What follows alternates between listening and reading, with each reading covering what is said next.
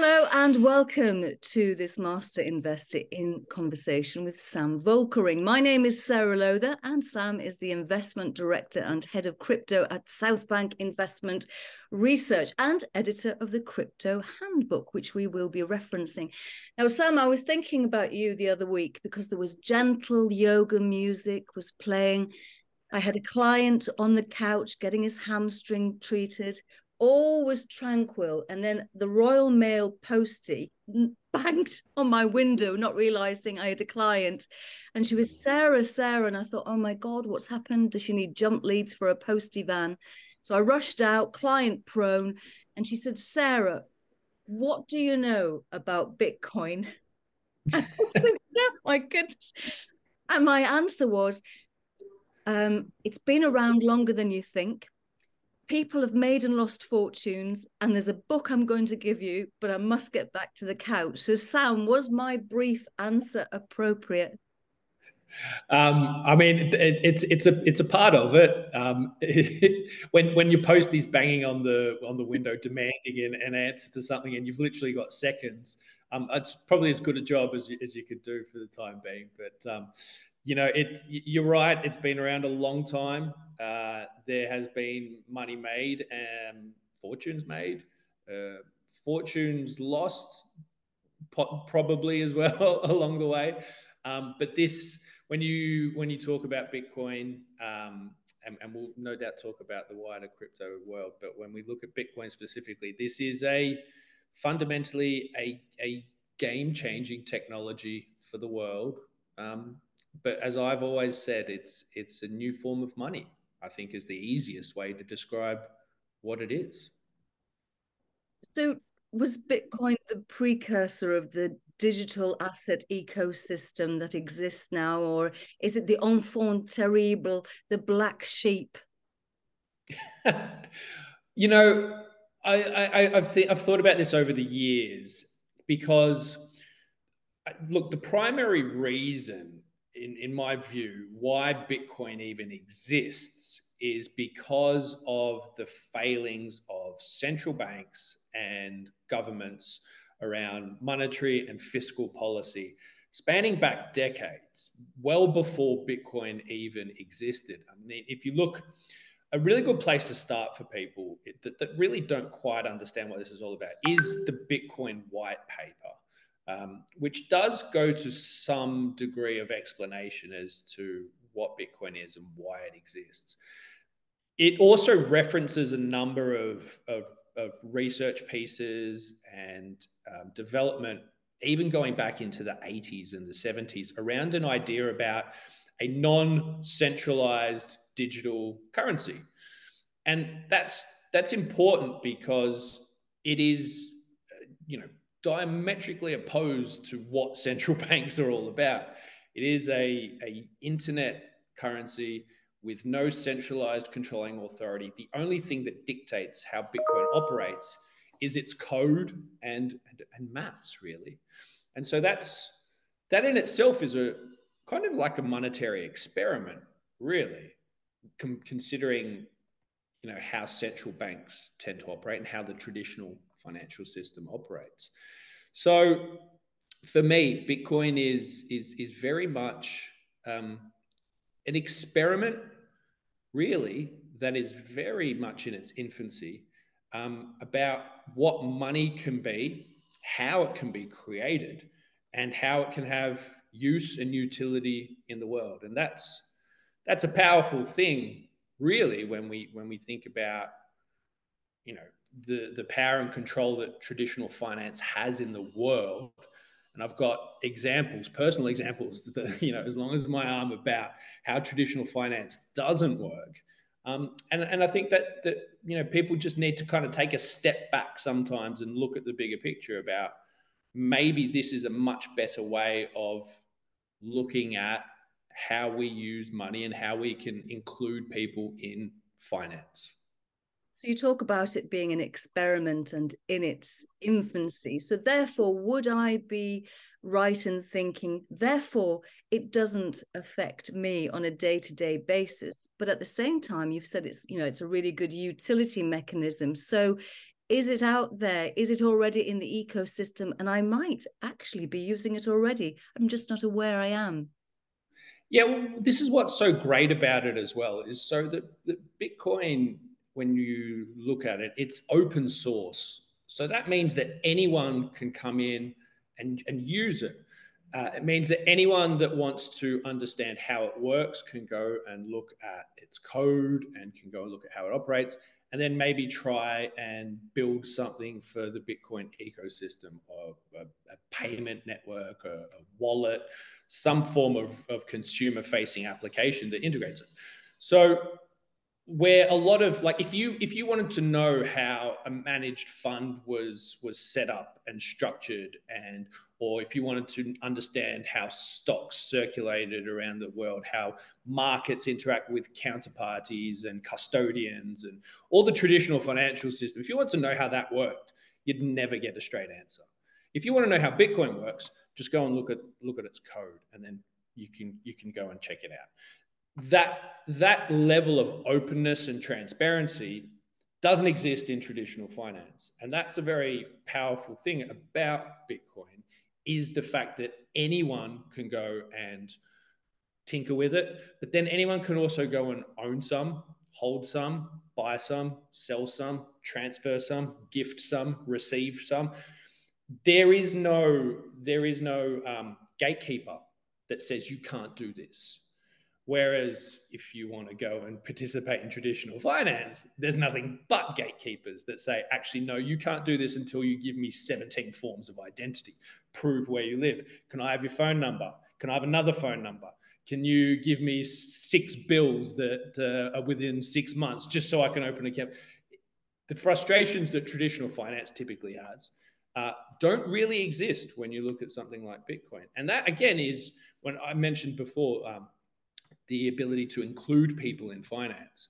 From the very outset of Bitcoin and its existence, going all the way back now, what are we going back 14 years? Anyone can do it. Anyone, you could be in, as long as you've got an internet connection, you could be somewhere in Africa, in Asia, in Europe, in America. It doesn't matter. Anyone can go and get Bitcoin. Anyone can go and use Bitcoin.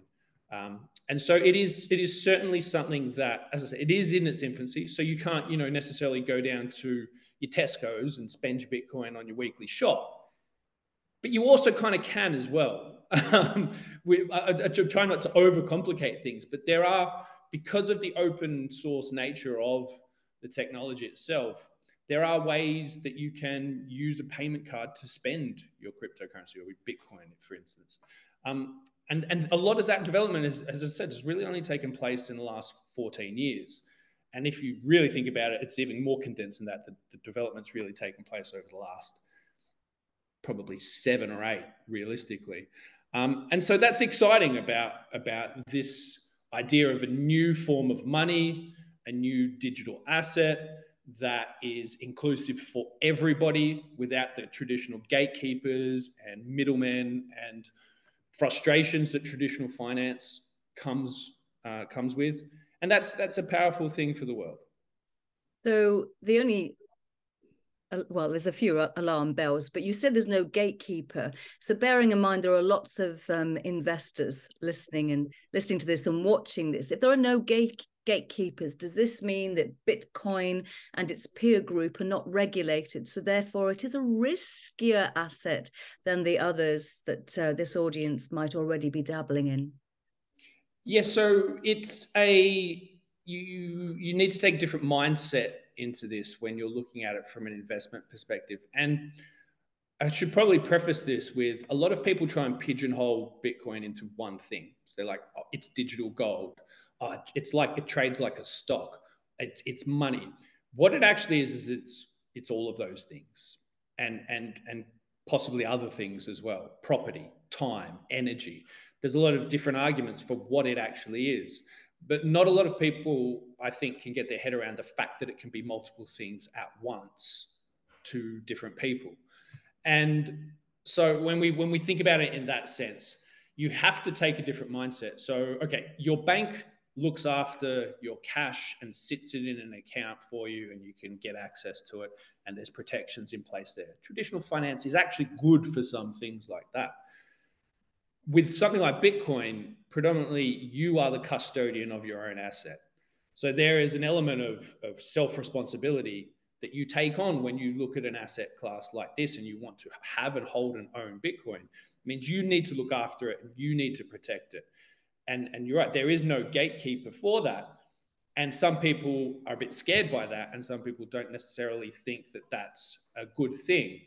But I tend to think that it is that's power and control over your own financial situation, your own investments, your own wealth, and that is a pretty big change from how traditional finance tends to work. And so that comes with risk. No doubt that comes with risk. So, you could lose access to it. You could forget about it. And there are some checks and measures in place that developers and innovations in this space have come over the years to help with that and to look at protecting that.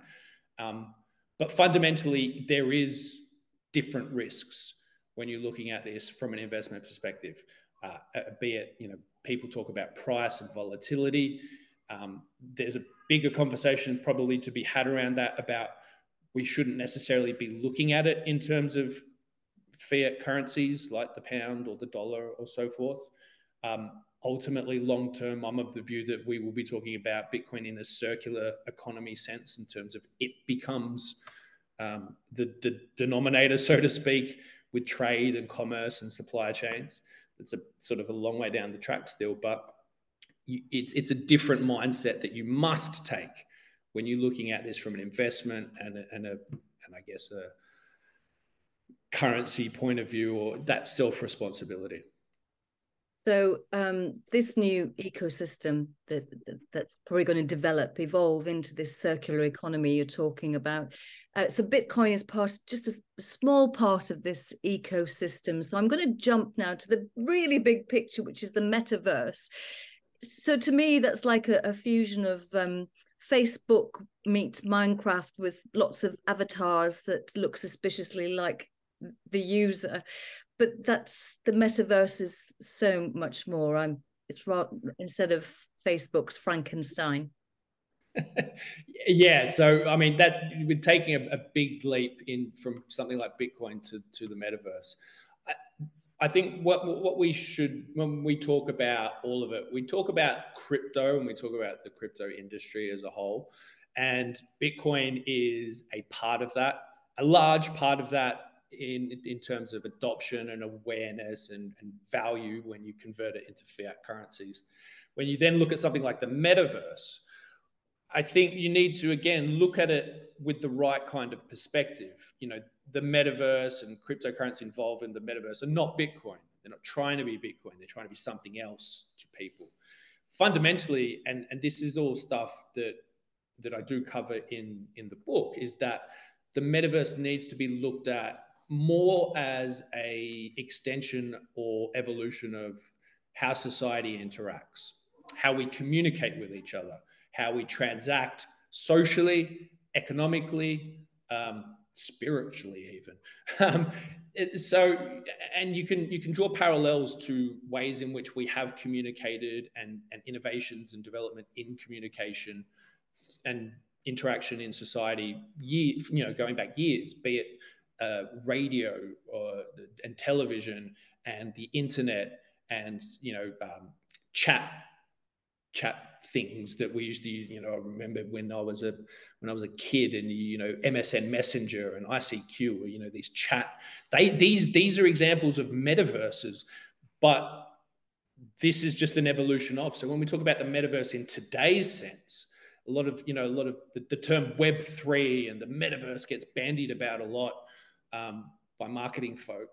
And the reality is it's just an evolution of how we are interacting. If you think about it, you and me right now are in a metaverse. It's just a metaverse for two. And we're using this as a communication platform. Now, we could be also transacting economically.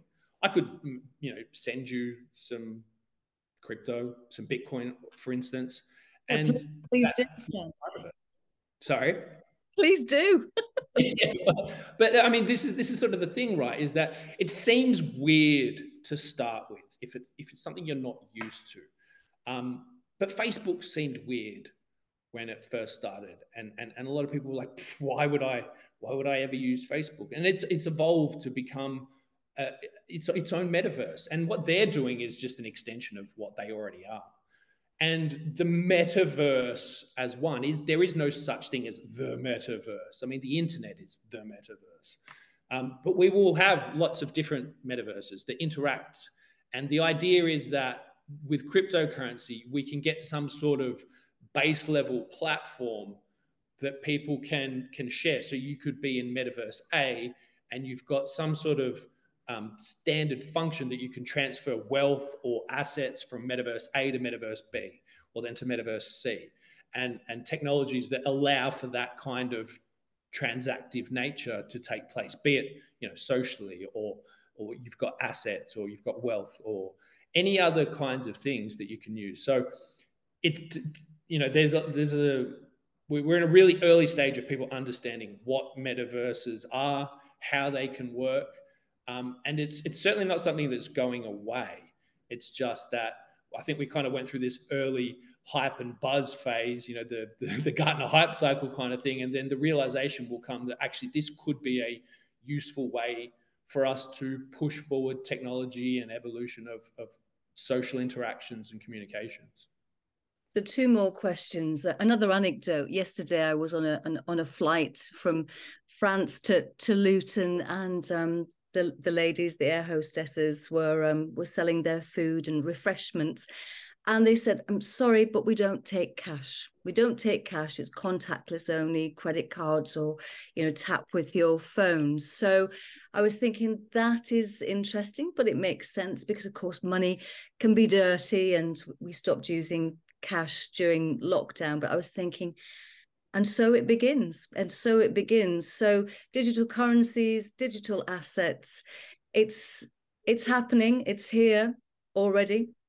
Yeah, absolutely. I mean, you can wind back a decade, even more. This is something that's been in the works for a while, and I think about if Bitcoin and crypto didn't exist, would we still be in this kind of state of digital assets and digital currency anyway? And my view is that we would be, but we just wouldn't have this alternative financial system sort of whirring away on the sidelines. I mean, if the central banks were good at what they did, Bitcoin probably wouldn't exist, and the world would be arguably a better state. But they are what they are, and we are where we are. But the move to digital cash, to digital assets, has been something that just inherently comes with the advancements in technology that we have. When you actually go to, you can go to the Bank of England's website and you can see just how much cash, physical cash, is in actual circulation, and it's tiny. It's a tiny amount. From a percentage term, it's single digits. I think it's like maybe 4% of physical cash is actually in circulation. So we're actually in a digital cash environment as we speak. When you log into your Barclays or NatWest banking app, your phone doesn't spit out cash and coins out the bottom of it, right? It's all ones and zeros.